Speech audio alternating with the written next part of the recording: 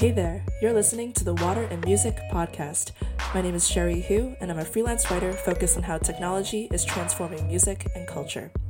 This podcast is dedicated to unpacking the fine print behind big ideas at the intersection of music and tech, featuring a curated slate of young innovators, leaders, and thinkers from across the music business. The goal is to get you thinking differently about how this business might work and maybe even challenge your assumptions about where music might be going.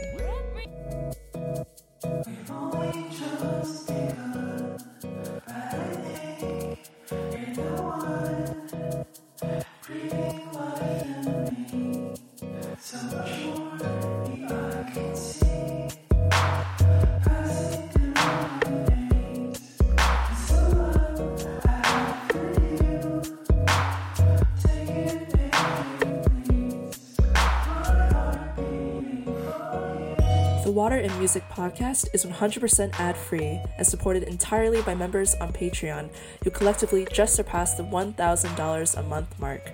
Thank you all so much for any level of support you've shown so far. And if this is your first time hearing about the Patreon, you can join now for as low as $1 a month at patreon.com/sherryhu. The Patreon page is the best way to get more insight into my writing and reporting process.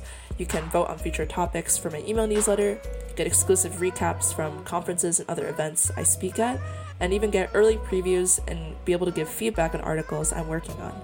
Again, that's patreon.com/sherryhu. Thanks again.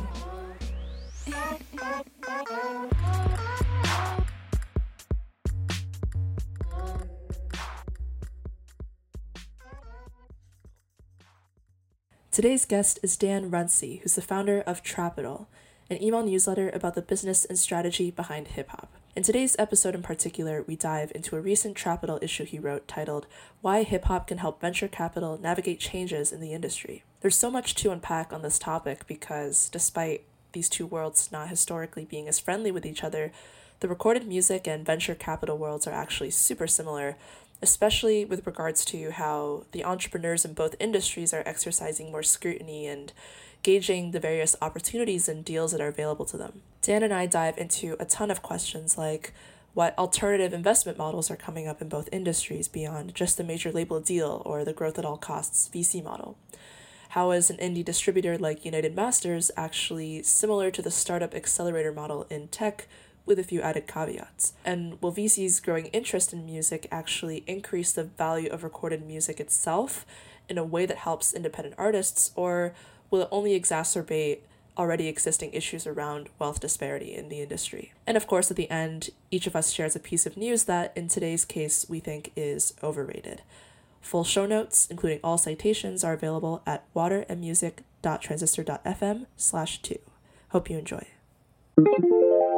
All right, I'm here with Dan Runcie. Dan, thank you so much for being here. Thanks for having me. So I'm so excited to dive into today's topic just because this is something that I think about all the time in terms of the intersection between the artists and the startup world and like writing about music and tech, how those two worlds are intersecting strategically. And you do outline some of this in your piece, from like the costs of launching a company going down in both the music and the tech industries to both independent artists and entrepreneurs wanting to find alternative financing models and like not wanting to stick with the traditional major label deal or the kind of growth at all costs big VC model, which is fascinating. But before I go into that, I actually wanted to highlight the question that you asked sort of towards the end of your piece, and you were referencing this question that's been going around on Twitter. I didn't realize until doing research for this, like since last year, it was a would you rather question of would you rather get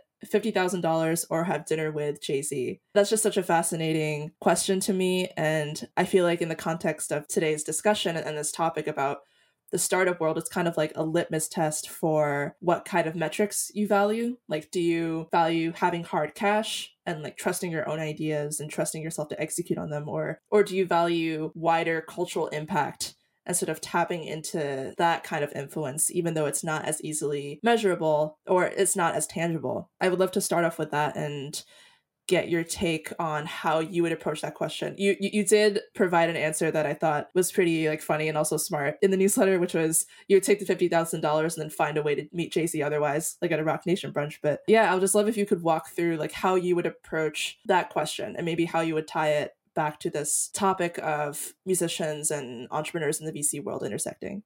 I'm glad you asked me this question, and I'm actually glad we started with this, because ever since I've written this piece, whether it's friends or other people have been reaching out to me, and it's restarted the debate. On my Instagram feed, it's comments back and forth with people arguing this.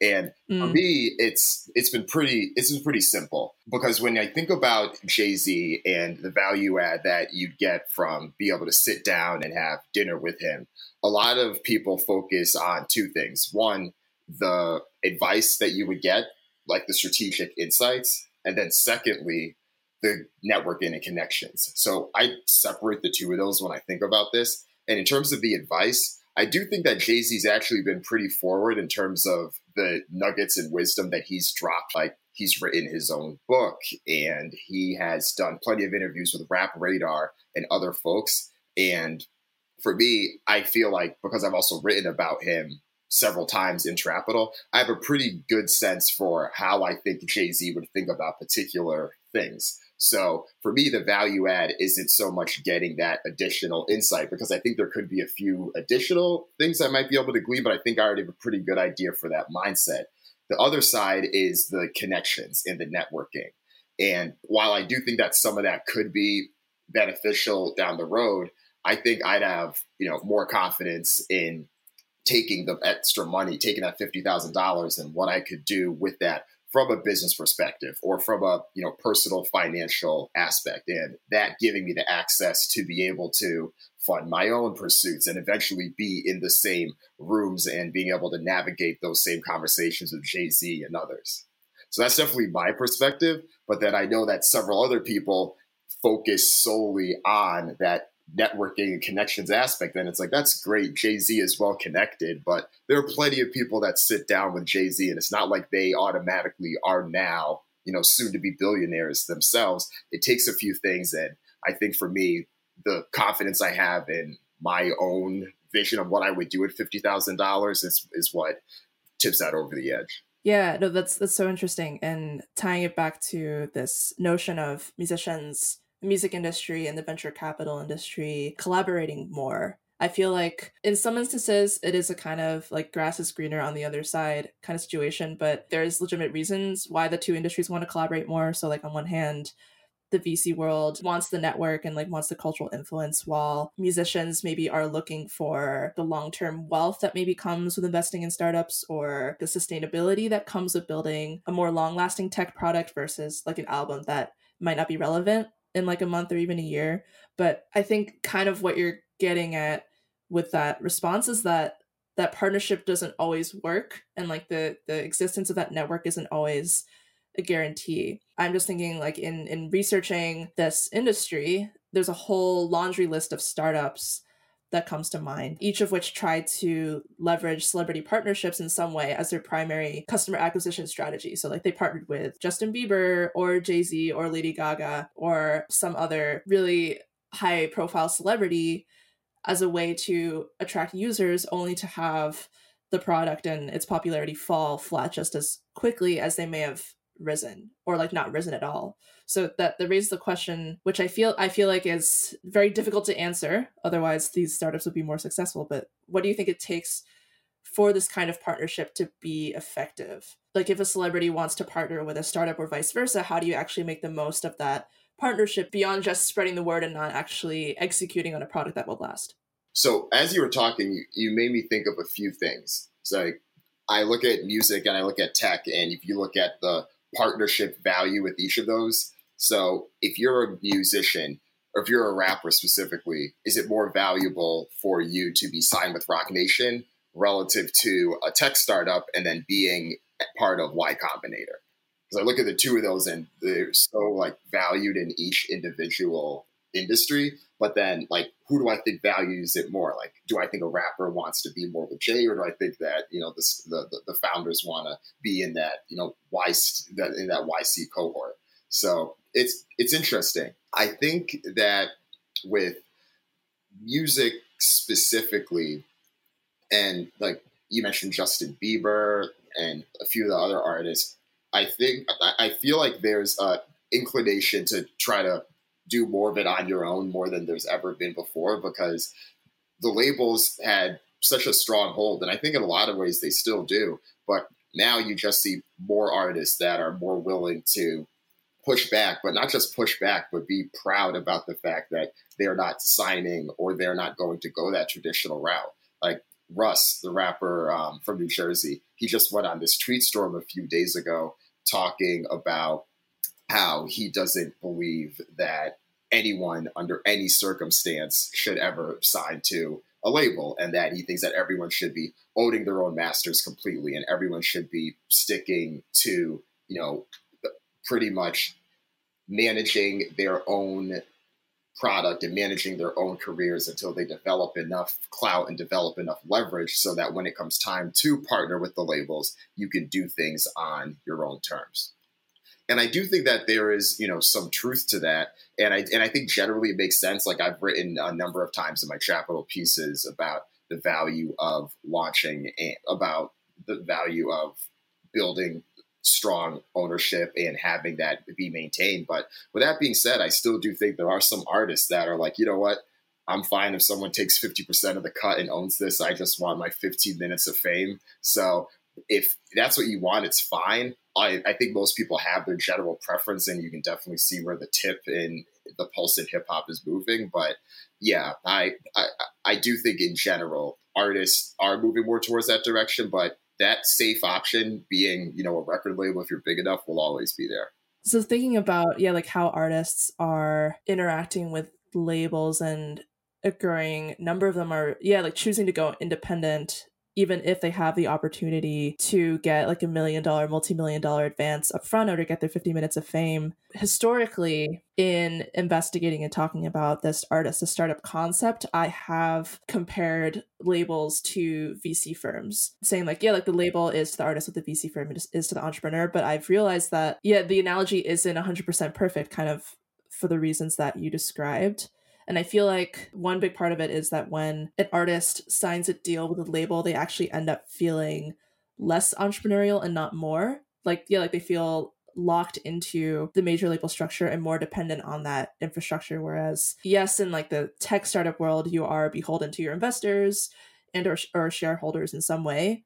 But I feel like you still feel some sense of autonomy over where your career goes, whereas the at least the stereotype with the major label deal is that the artist has very little say over, or the label has the final word over like which songs will appear on the album or what type of music they should make, for instance. I think it's a pretty difficult question just given the sheer scale of these major labels now and how they're structured internally, but I'm wondering if you think there's anything that labels could maybe learn from investment models outside of music. Like you see more and more artists, they're not signing to a major label per se, but they are signing partnerships with distribution companies. And those companies aren't, taking any ownership over their copyright, but they're presumably investing in the artist on the marketing side and taking a cut of their revenue.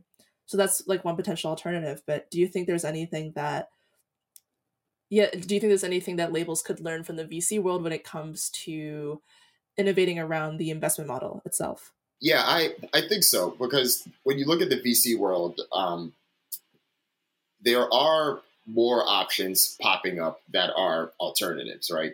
I think now you're, at least in music, you're starting to see more of what I would generally call accelerators. So United Masters, for all intents and purposes, is an accelerator. And I think that they're doing, some things well. And when I think about the tech industry, they're like that product has just been around for so long. So in a lot of ways in music, it is getting a lot of the oohs and ahs as it should. But I think you could see a little bit more of that. I mean, United Masters isn't the first company to have this type of model. They're probably just the first to solely market themselves towards the hip hop community. But I do think that you could see the labels do a little bit more of that. And when I think about the comparison you started with at the beginning, I definitely focus on that as well. Like record labels and VCs often get compared to each other, But I think the real comparison is probably a little bit closer, record label being more close to private equity than it would be true venture capital, right? Because private Mm. equity tends to have more of that ownership, and especially for the time frame of the time that they've been given to, you know, see where things can go, they are the ones that are in control. So the owners of the company no longer have control. You're giving up to this other person, and they end up dictating more of the rules and how things end up moving forward. So with that, and you're thinking about all these like stages from whether it's, incubator, accelerator, so on, that's in the traditional tech landscape, there probably are some aspects in there that the music industry can take. And I do think that, whether it's your big folks from your big three labels or some of the smaller independents or your United Masters, there's a good amount of variety in there, but I still think we're scratching the surface. And when people look at what Steve Stout and others have done, there's only going to be more of that comes to light in the next few years. Yeah. Could you actually elaborate on this notion of United Masters being an accelerator? So like what elements of that company's model do you think is like comparable to an accelerator in the startup world?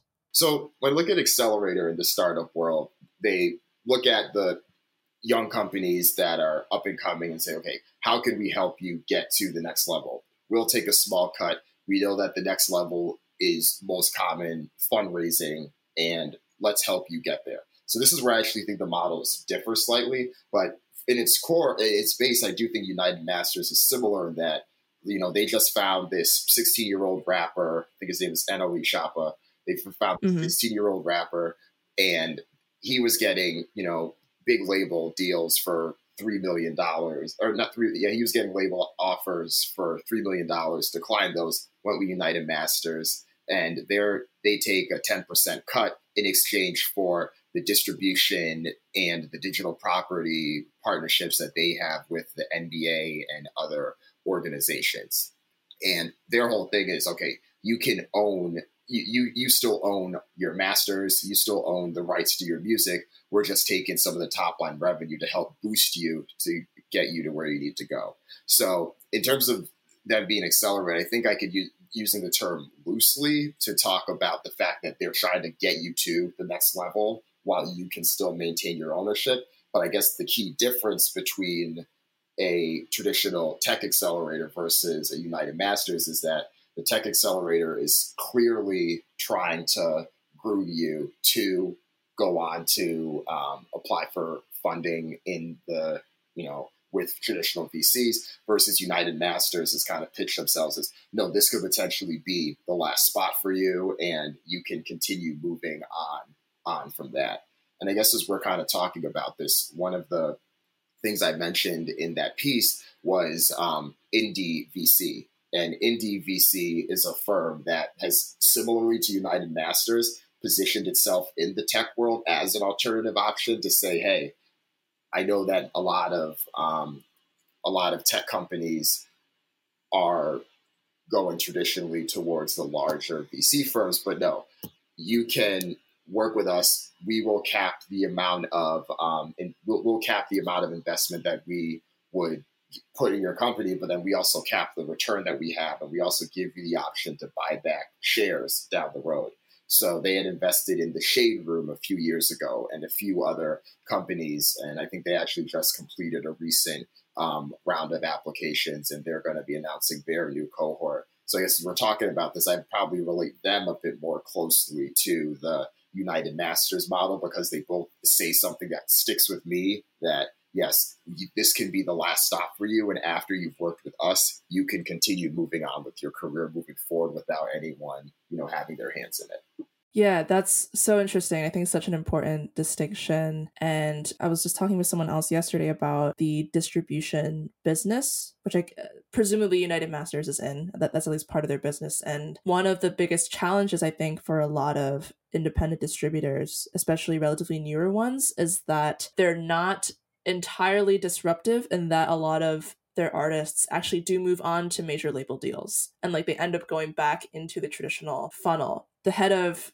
Techstars Music, Bob Mose, I saw him ask this question to a company that was kind of working in the distribution artist marketing space, like during a pitch presentation, saying like, are you truly disruptive if you're eventually going to have so much churn because your artists still end up going to major label deals because you're not actually providing them with the proper tools?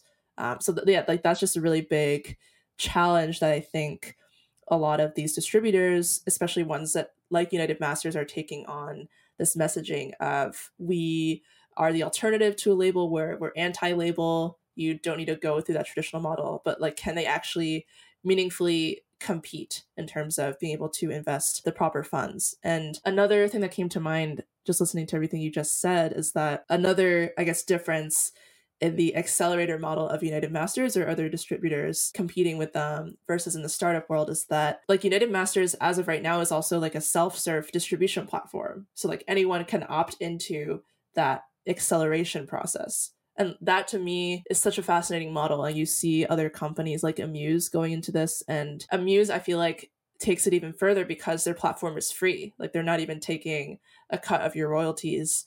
But in the terms like of their agreement, they're seeing all this data for consumption on the back end. And then they have their separate label business that is then going in and I guess further accelerating a select number of artists who they see are gaining meaningful traction. So I guess the potential pool of participants in this quote unquote accelerator is just so much wider in music. Right. And that reminds me of something that I know you've written about and talked about before, is that placement in a playlist or Rap Caviar or whatever it is not the same as artist development. And because they're not the same, that's why some of these artists may end up pursuing that label route even after going through programs like these. Interesting. You're saying that because there's a misconception about the added value that these distribution companies can provide, or you're saying that like the traditional label ecosystem is better at providing that like deeper development. So like, what is the difference there? More the former. So that Okay. like the United Masters and these companies, they clearly do the good job of being able to offer that placement and offer the opportunity for artists to get in a NBA Instagram ad or get featured in the playoff commercials and stuff like that. But one thing that the labels do offer is, the grooming and the nurturing of the artists that come in a bit raw. And especially, if you're taking a 16-year-old, I would imagine that, yes, a 16-year-old today is a bit more seasoned than, 16-year-old 20 years ago, just given the amount of resources. One of the things I had written about in the piece is that your average SoundCloud rapper could do a masterclass in self-promotion today just because they're so well-versed in dropping in DMs and needing to go promote their music. But with that being said, what's the next step?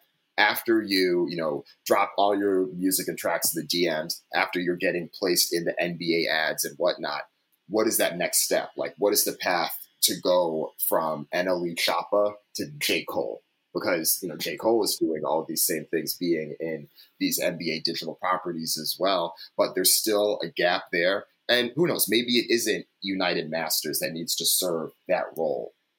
But right now, the record label seems like the best option to do that. So what is that in-between offering that the music industry could potentially offer that similarly, allows artists to maintain what they have, but then get them to that next level? And, maybe it's some of the products that we had talked about in this, or services that we've talked about in this conversation, but I still feel like that's a misconception, and there needs to be a more at least a prominent or a easy to access option before those same artists just go on and, continue working with the record label down the road. Yeah, I never quite thought about it that way, but it's true that the approach is kind of polarized in that sense. Because I feel like if you think about United Masters, or if you think about the biggest and oldest independent distributors like CD Baby and TuneCore, their model is entirely dependent on the long tail. And like they're trying to sign up as many artists as possible, in part because their business models are different, but they do depend on getting as much money as possible from the long tail. But that model is not optimal for like high touch, customized artist development and like really being invested in the long-term trajectory of an artist. That's where I think a lot of distribution companies are trying to differentiate themselves. And I think it is still relatively early stages in that I don't know like whether there'll be just one winner in this space or if they'll all have their own like select roster. But Cobalt and AWOL, their approach is much more curated already, and they already are building out what is essentially like a label services team, like a streaming services relationship person, a radio promotion person, like a general digital marketing person. Like all these services that you would have at a major label are now going into the distribution company. But yeah, I guess there doesn't really seem to be any kind of middle ground. And yeah, I think all these companies are trying to compete to get a share of that. But yeah, I'm not sure how well that's actually doing. Yeah, and I think a lot of it is heightened by the media focus. And when I say media, obviously, I don't think it's you and I. It's the more clickbaity stuff you see out there, because I feel like there's such a general notion that if you're a rapper and you get put on Rap Caviar playlist, you made it. If you get put on Rap Caviar playlist 2 weeks in a row, all right, go, call up all your friends. We're going to Nobu. We're going to go celebrate, right? And it's like, all right, slow down. Like, that is, like, you had one hot song, like Blueface right now has the hot song, but I don't think anyone has, certified Blueface in, the sphere of being able to have, a long-standing career. I wish him the best, but it takes a little bit more than, a few spots on, the top playlist on all the respective, streaming services to make that happen. Yeah, definitely. And that's kind of related to another point you made in your piece that I found really interesting, or you were bringing in this trend that people have written about in the wider VC world, that they're investing more money into fewer deals. So I think the subtext of that is that they're being more patient rather than acting purely on media hype and really only wanting to invest in startups that have proven traction and have a proven product that's actually making an impact in the world already. And when I was reading that, I was wondering whether the same thing is happening for music. And I feel like that there are two different narratives. I don't know if they completely conflict with each other. But one of the narratives is that, yes, these labels are more data driven and they care a lot about your, social media and streaming metrics, and they're hiring more data analysts for the A&R teams to try to scout talent in the best way. But then there's this other narrative that's saying that labels are still essentially like throwing everything at the wall and seeing what sticks. And I think it's been written that way, especially in hip hop, given that, as you were saying, like these artists are so good at self promotion and know social media so well that so many of them go viral really quickly and almost immediately jump into a really high profile major label deal. So yeah, I'm curious as to whether you think that trend that's happening in VC in terms of VC firms maybe exercising more scrutiny and being a lot more selective with respect to their deals, but signing bigger checks. Do you think that's happening to music, or is there still a gap there in terms of the mindset? Yeah, in music, I think there's still a little bit of a gap there, because in the VC world, a lot of this was shifted by this structural changes that were happening. Like investors themselves, or rather VCs themselves, were starting to raise larger and larger funds from their investors. And in return, they had a bit more pressure and inkling to find larger companies or find more safer investments to be able to put that money into. So it was like less advantageous for them to just, do the spray and pray approach that a lot of other ones have taken. So that's why you've heard time and time again, your A round is now the pre-seed round, or your C round is now the A round, because they keep on getting larger and larger at each phase, because folks get more and more money. When you get more and more money, you want to either, fund more mature companies, or sit on the money, because you largely are also getting paid for your management fees because of what you're investing in the VC world. In music, I don't necessarily see that same structural pressure that's changed and that's happened. But with that being said, I think you may be seeing a bit more on the other end, where you now have some measurable metric that you can use to determine whether or not an artist is hot or not. Even 10 years ago, you would hear stuff like L.A. Reid has reminisced about how he signed Lady Gaga, and it was one of these like pure intuition things that had little metrics where he was just like, oh, like I just knew. Like I just knew she was going to be a star.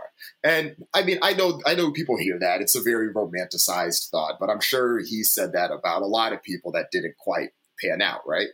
But I think today in the music industry, not only do you have that intuition, but you can pair that intuition with actual statistics. You could look at SoundCloud and see all the stats for the SoundCloud rapper and see how well they're doing on their platform. And when you have that and mix that with the intuition that you have, you can actually make a little bit more of an informed decision. And I think when you have those metrics, it leads you to ideally be able to sign talent that may either be a bit more proven and developed, or you have a few more metrics to be able to see what are folks rocking with, right? Like you can look at their Instagram page and see how active is it? Like what are folks saying in the comments? Like these are the jobs that labels can do that, even just 10 years ago, you had a little bit of this, on your MySpace musics and stuff like that in the mid 2000s, but it's nowhere near as robust as it is today.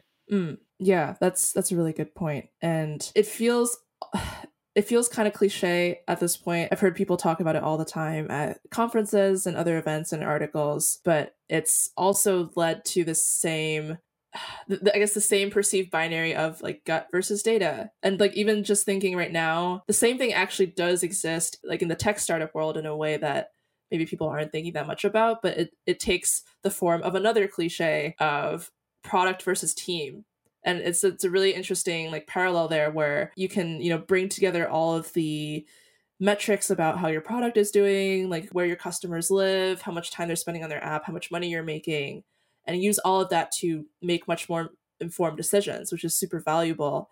But time and time again, you hear in the VC world that it all boils down to the founder, which is something that I guess from the investor's perspective is the most difficult to control, or it's the most difficult to quantify, and it requires a much deeper investment from both sides, and music certainly is not an exception to that. And I think that's where things can get tricky, because when you mix the team aspect, of course, I know that a lot of funders, especially in the earlier stages, they're looking for, do they trust this team to be able to make decisions and make changes, because they know down the road they may want to change their business model, and the product that's being placed in front of them today may not be what actually comes to market. But like, do they trust this team being able to pivot? And I think a lot of that from a Rubrik perspective makes sense, but as we both know, that's where things get very subjective. What are the metrics that you're using to determine that team aspect? And this is where things can delicately get back into some of the pattern matching and mirroring and some of the other inherent bias that can come through the tech scene when you're, trying to sign potential companies. I think in music, you maybe see a little bit, less of it from like a bias perspective of holding certain types of folks out of the industry. But I think it actually takes a little bit of a different shape, because so much of that like pattern matching in music happens, but it's a different flavor. Where I think about New York hip hop. I mean, I'm originally from the East Coast, so I grew up on this stuff. The region spent so much time trying to, find the next Tupac, and the late 90s and early 2000s was dedicated to trying to find that rugged voice. So you have a lot of that pattern matching that ends up happening. And I think to some extent you kind of have that today. The labels themselves treat themselves a little bit more as a family than a true venture capital firm would in their investments. So, as I'm talking this, I'm kind of developing the thought as well. But if you're an artist and you want to get signed on Dreamville, they've clearly made a brand for themselves in the industry. So if you want to be with them, you start mirroring the moves that you see J. Cole and other folks on the label make. Like, what is that like flow? What is that sound? And just how do they carry themselves? And so I feel like that although it's different, that subjective team aspect plays there as well, because when you're signing with a label, maybe it's a little bit different at one of the majors because, they just have such a wide catalog. But in the more familiar in the more familial style of like the popularity of your quality control music and, you know, your Dreamvilles or your OVO.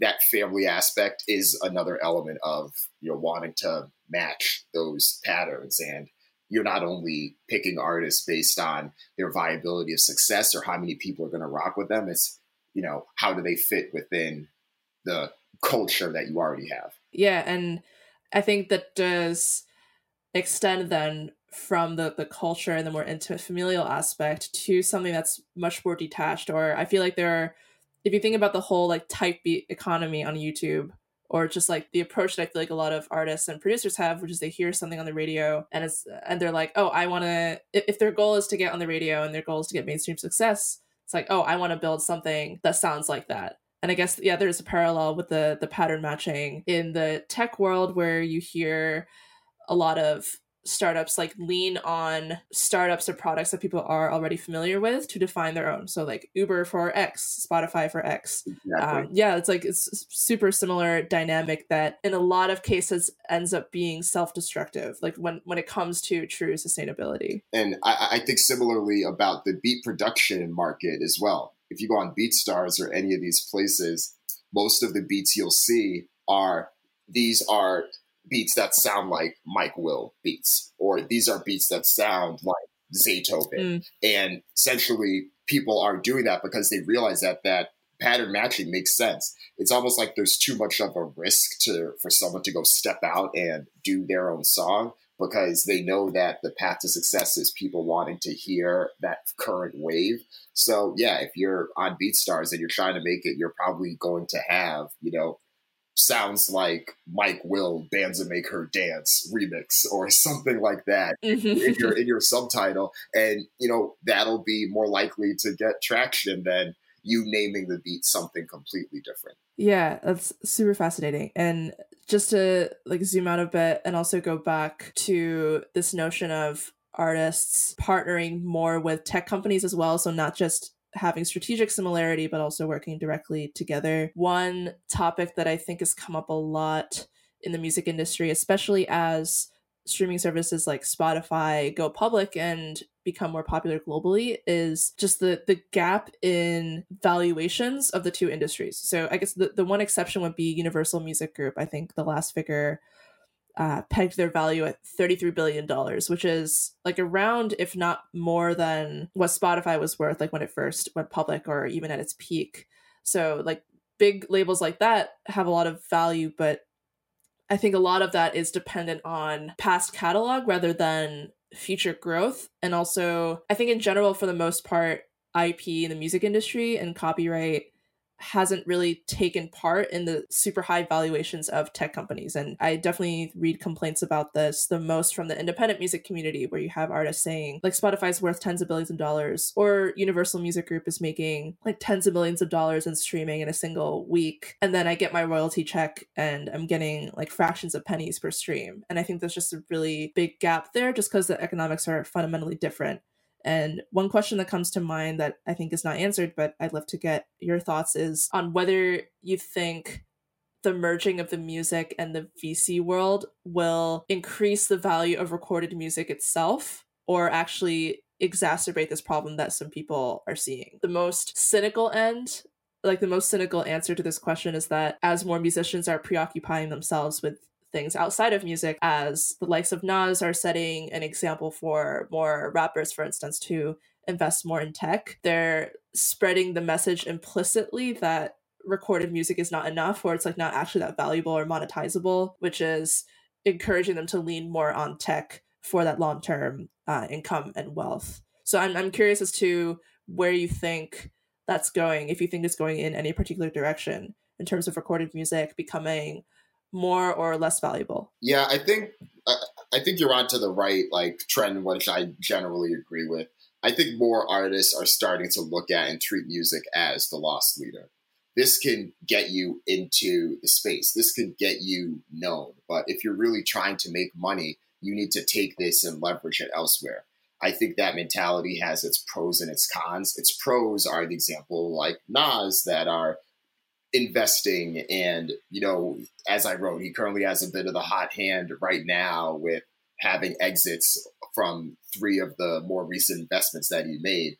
I think the con with some of that is the clout and the influencers that are using that notoriety and using their brand to, just continue to sell other products. And it's not that the selling those products is the con, it's more so the means of how viewing music as that loss leader is now being manipulated in that same way, whether it's, Lil Pump putting out, songs about, J. Cole that clearly he's just trying to get known and then leveraging that notoriety to, end up selling whatever. So I think you're seeing it a bit more often. And it makes me think like music and artists in general, I feel like a lot of them have accepted it and they have accepted that music is not the way. And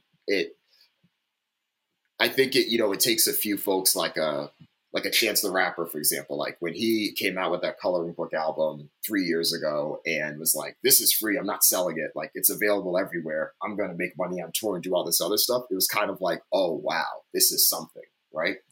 With that being said, though, I still do think that there are artists that are trying to place a value on this art and know that they don't need to do it on the largest scale possible in order to be successful at it. I had written about Nipsey Hussle a week or two ago and talked about his direct-to-consumer push. And he has this whole vision on selling his art and still being able to monetize that.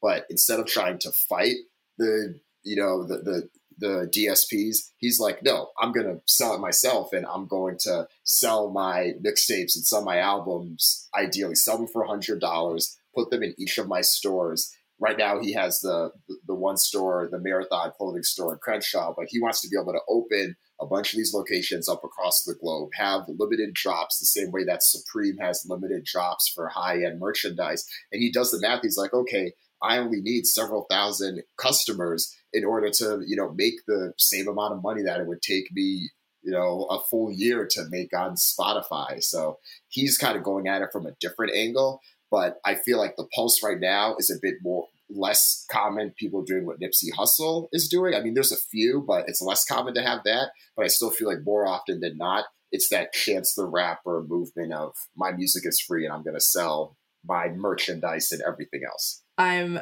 just thinking a lot about that Lil Pump example that you mentioned, because for the last episode of this podcast, the focus was on Ariana Grande, and I had made the argument that just like thinking about what made her album so successful and like breaking all these streaming and chart records, part of it was just about her reacting to things that were happening in her personal life. And I'd argued that like the song was almost just like a gossip column or like a piece of news. And I think with that Lil Pump example that you mentioned, it's like, yeah, like the tools and the infrastructure is available now to just like publish a song as a piece of news or like a diss track or something and just make it a headline and publish it immediately, even if it's not going to get you any money, but then monetize the clout and the influence that comes through that through other channels. And this is something that I think about all the time as well with respect to the influence of influencer marketing and like the fact that the economics of that, like of just like existing on Instagram and like monetizing that much more effectively than maybe like an album on Spotify by this artist who's just starting out. I think that is increasingly trickling into artist marketing as well. Yeah, for better or for worse. Yeah, that's a good point. And I remember listening to that conversation between you and David. And when I look at Ariana, you're right. Like that essentially was a gossip column. And a lot of people were kind of interested, like, what happened with her and Big Sean? What happened with her and so? This was her way of just rattling off and had a huge hit with Thank You Next. But it's different because you look at Taylor Swift, who had so many songs about John Mayer or whoever else she was dating. And I feel like the rub on her for so long is like, all right, Taylor Swift, we get it. We don't want to hear another breakup song. But Ariana Grande does a breakup song, essentially does it with a different style that's more relevant to how music is consumed today. And everyone's like, ooh, this is amazing. And it just shows the difference of like, yes, like it's not that people don't want to hear this stuff. It's just how do you explain it? Like, what is your vehicle to deliver it? And do you understand the culture? Are you still doing things that are like, age-old ways of doing it where people are tired of it? Or have you adapted to the times? And I feel like that's what Ariana's done.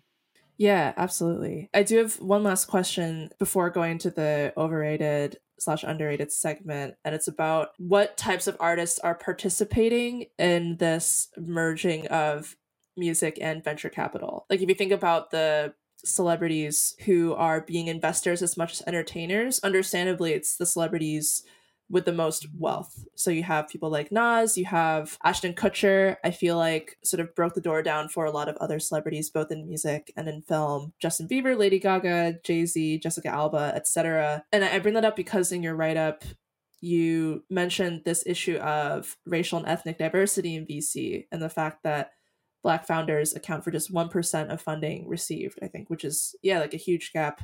But then there's also, thinking about music specifically, there's a huge financial disparity. And I think some people in studying this space, they might ask the question of like, oh, is this just an instance of the rich getting even richer and like that inequality only increasing even further? And something that I think we're definitely in the early stages of seeing right now is what happens when that mindset or that involvement in investment trickles down from just the A-list level of artists to independent and unsigned artists who either are just starting out or are not signed but have generated enough money and saved enough money to invest even just like low to mid 5 figures in a burgeoning tech startup. And I feel like that activity and just the infrastructure and the organizations that can help out with that, like they're only now starting to come up. But I'm wondering what your take is on that specific gap in terms of the fact that like there aren't really that many independent artists, at least who we're reading about, who are participating in the same way as these bigger celebrities are. Yeah, you're right. Most of the big names right now that are rappers or hip hop artists investing in tech are the ones that have been around for a while, or B, the ones that have just accumulated enough money. It is the A-listers.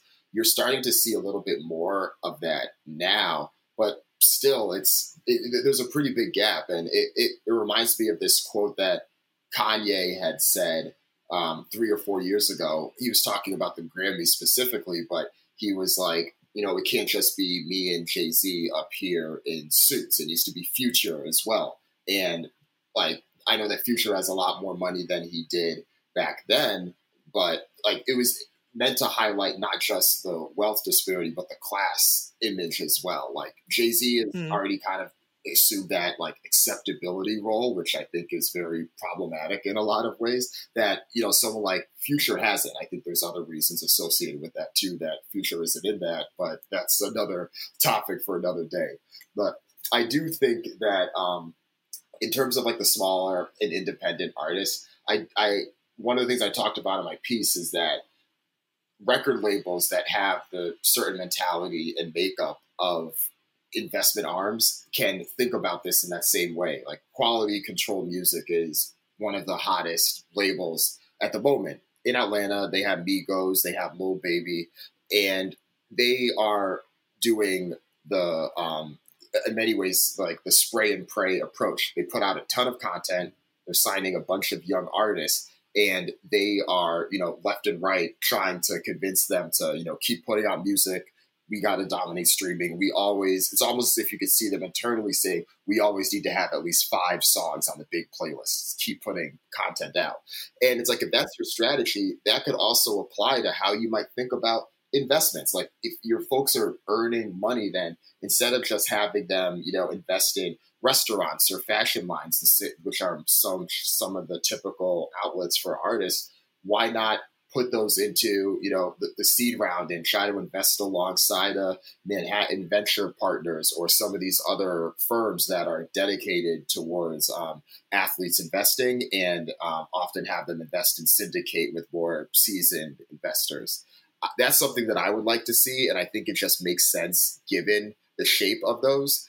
Like your artists that are already on Roc Nation, they're much more established in their careers. A lot of them have already done this or explored it in some ways, but some of these younger upstart labels that are getting the teenagers and the folks in their early 20s that, have all the potential in the world, I think this is where they should be thinking, and it would really be cool to see, someone that isn't a top 5 dead or alive artist to get mentioned in these big exits when, one of the startups either, gets acquired or has a big IPO.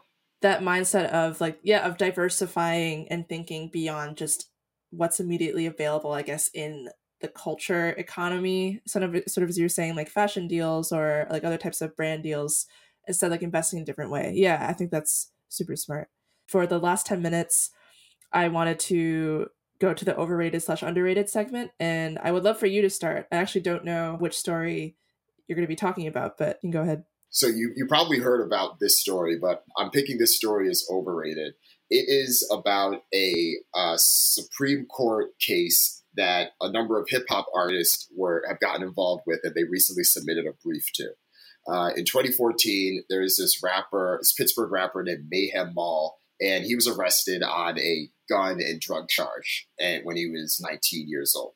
And after he got arrested, he wrote this song called Fuck the Police. And it was similar to the NWA song, but he was essentially calling out some of the cops that he felt wronged him in what had happened. And this case is now elevated because he had follow-up charges, and he was sentenced for making terroristic threats and intimidating witnesses through this song. And when I saw this, I almost laughed initially because I looked at myself and I said, haven't we been here already? Like, didn't we so many times watch Straight Outta Compton and see the scene in Detroit where they're like face down because the police were like, don't play that song. If you play that song, you know what's going to happen. And look what happened. And now you have, Justice Roberts and others like reading these briefs written where Chance the Rapper, Meek Mill, Killer Mike, Yo Gotti, Fat Joe, 21 Savage, and probably a few others submitted comments that are explaining what people have said time and time again, where, these lyrics are a form of art. And if you're going to criticize rappers for doing this, you need to look at country songs and look at other genres where, Johnny Cash talked about shooting people and all these other things that happen, but we give those things a pass. But when it's in hip hop, because people are still scared of hip hop, they blow these things out of proportion.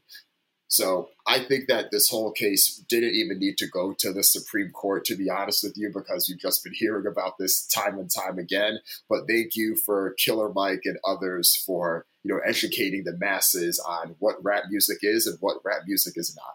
That is such a good story and like analysis of all that. And yeah, so I think I would consider myself a more recent, I guess, fan/entrant into the hip hop space. Like I only really started listening to it around 2014, 2015. But as I'm like reading more about it and like reading more about the history, it is crazy to see how much history repeats itself, just like across the board. And for sure, like and this is just one example of that in terms of how much music and politics are intertwined for the worst, and negatively targeting or disproportionately targeting specific genres like hip hop as well. And this is just coming to mind.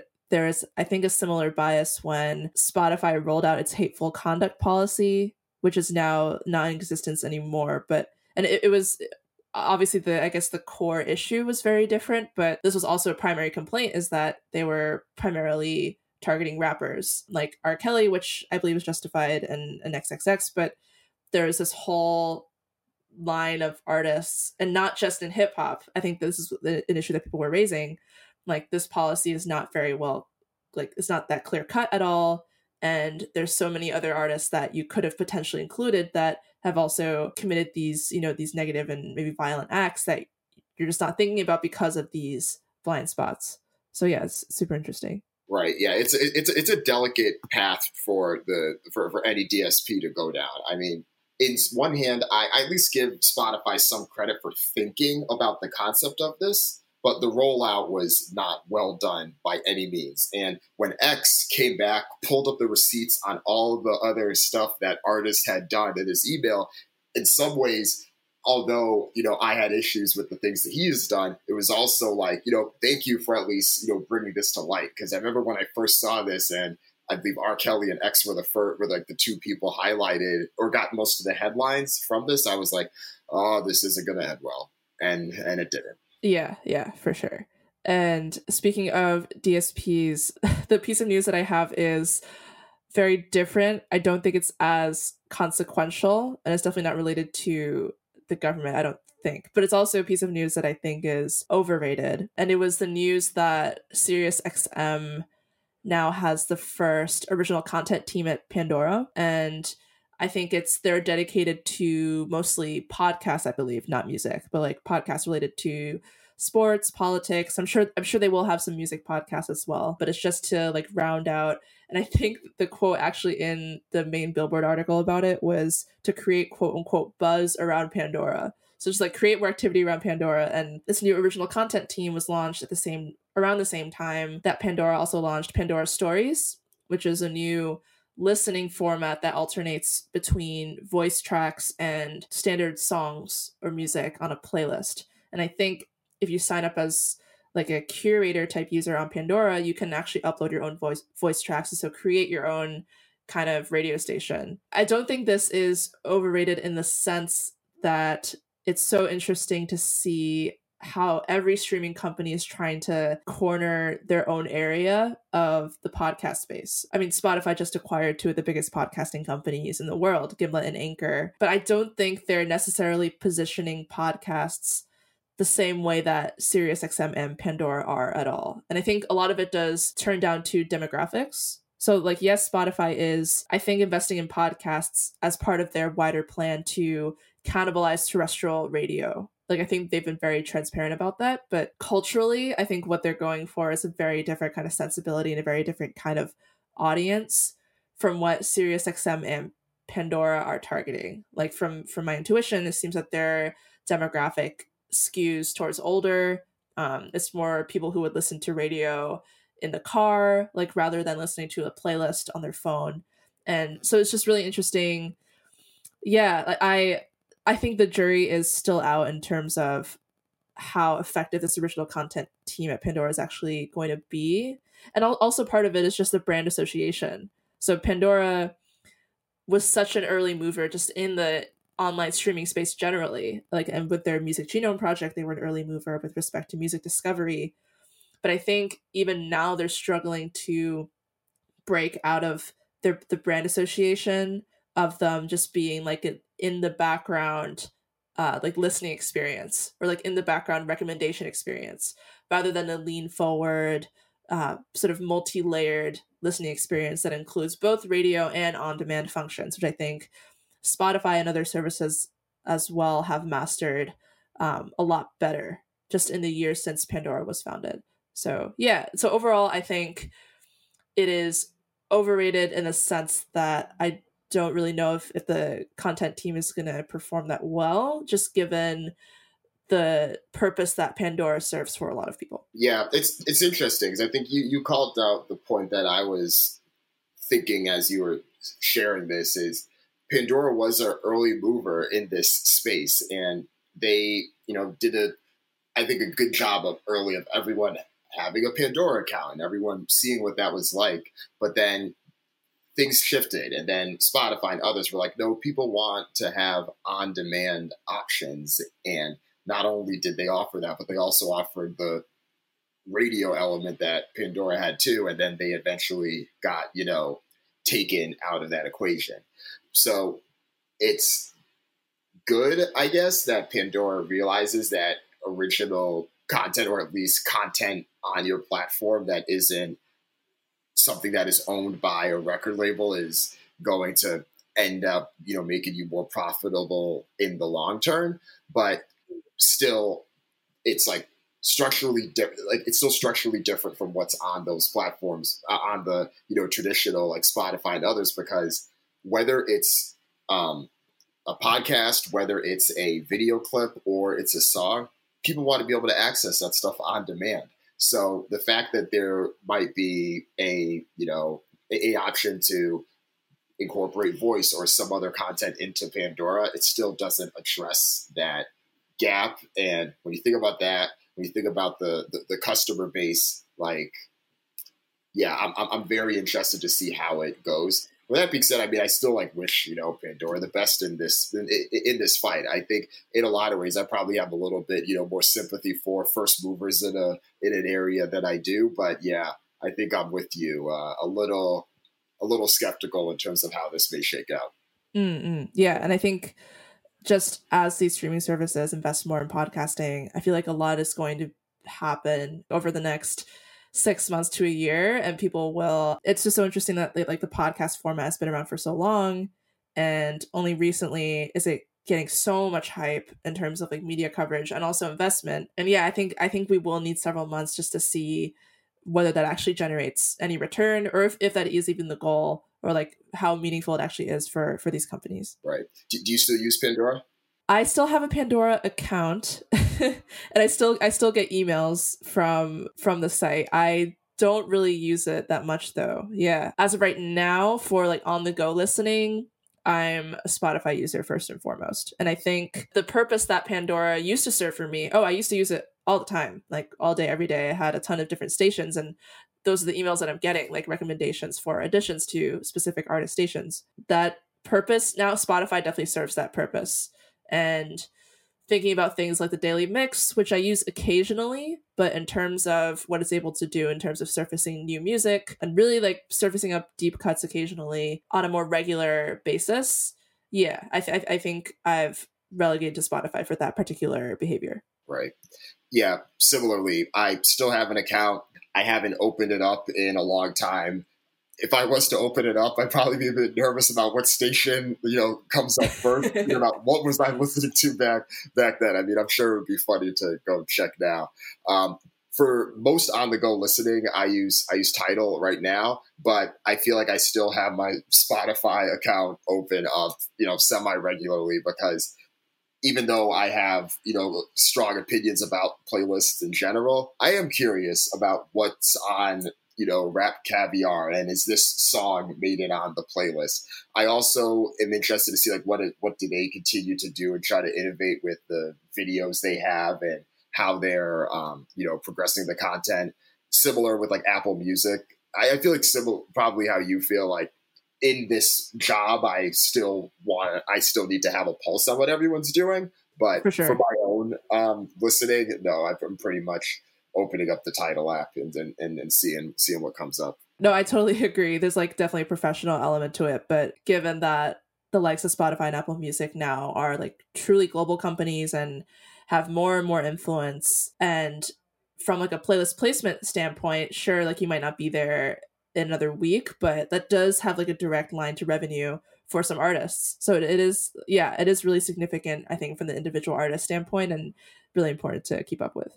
Cool. Yeah, this was a super interesting conversation. I don't know if there are any last thoughts that you wanted to share, or if there's anything that you would want to promote about what you're working on at the moment. Yeah, so I think many people might know if they're following, but I write a newsletter called Trapital. It is about hip-hop business and strategy, and I break down the strategic moves that artists, companies, and the businesses they've started have done, and I write about once or twice a week on that. And if you're interested in that, I recommend you go there and sign up for the newsletter. And you can also find me on Twitter as well at RunCDan, and on most other platforms with the same handle, either there or at Trapital Media. Awesome. Yes, it is such a great newsletter. Highly recommend it. Thank you so much again for joining. This is a lot of fun. Oh, thanks for having me. This was great.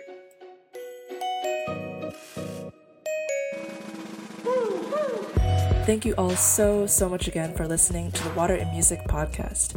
If you like what you hear, I would greatly appreciate you giving me a positive 5-star review on Apple Podcasts, a follow on Spotify, or whatever signal on whatever other listening platform you prefer. It helps a ton with discoverability and will help us spread the word about some of the ideas we're unpacking here. You can fund this podcast on Patreon for as low as $1 a month by visiting patreon.com/SherryHu. Until next time.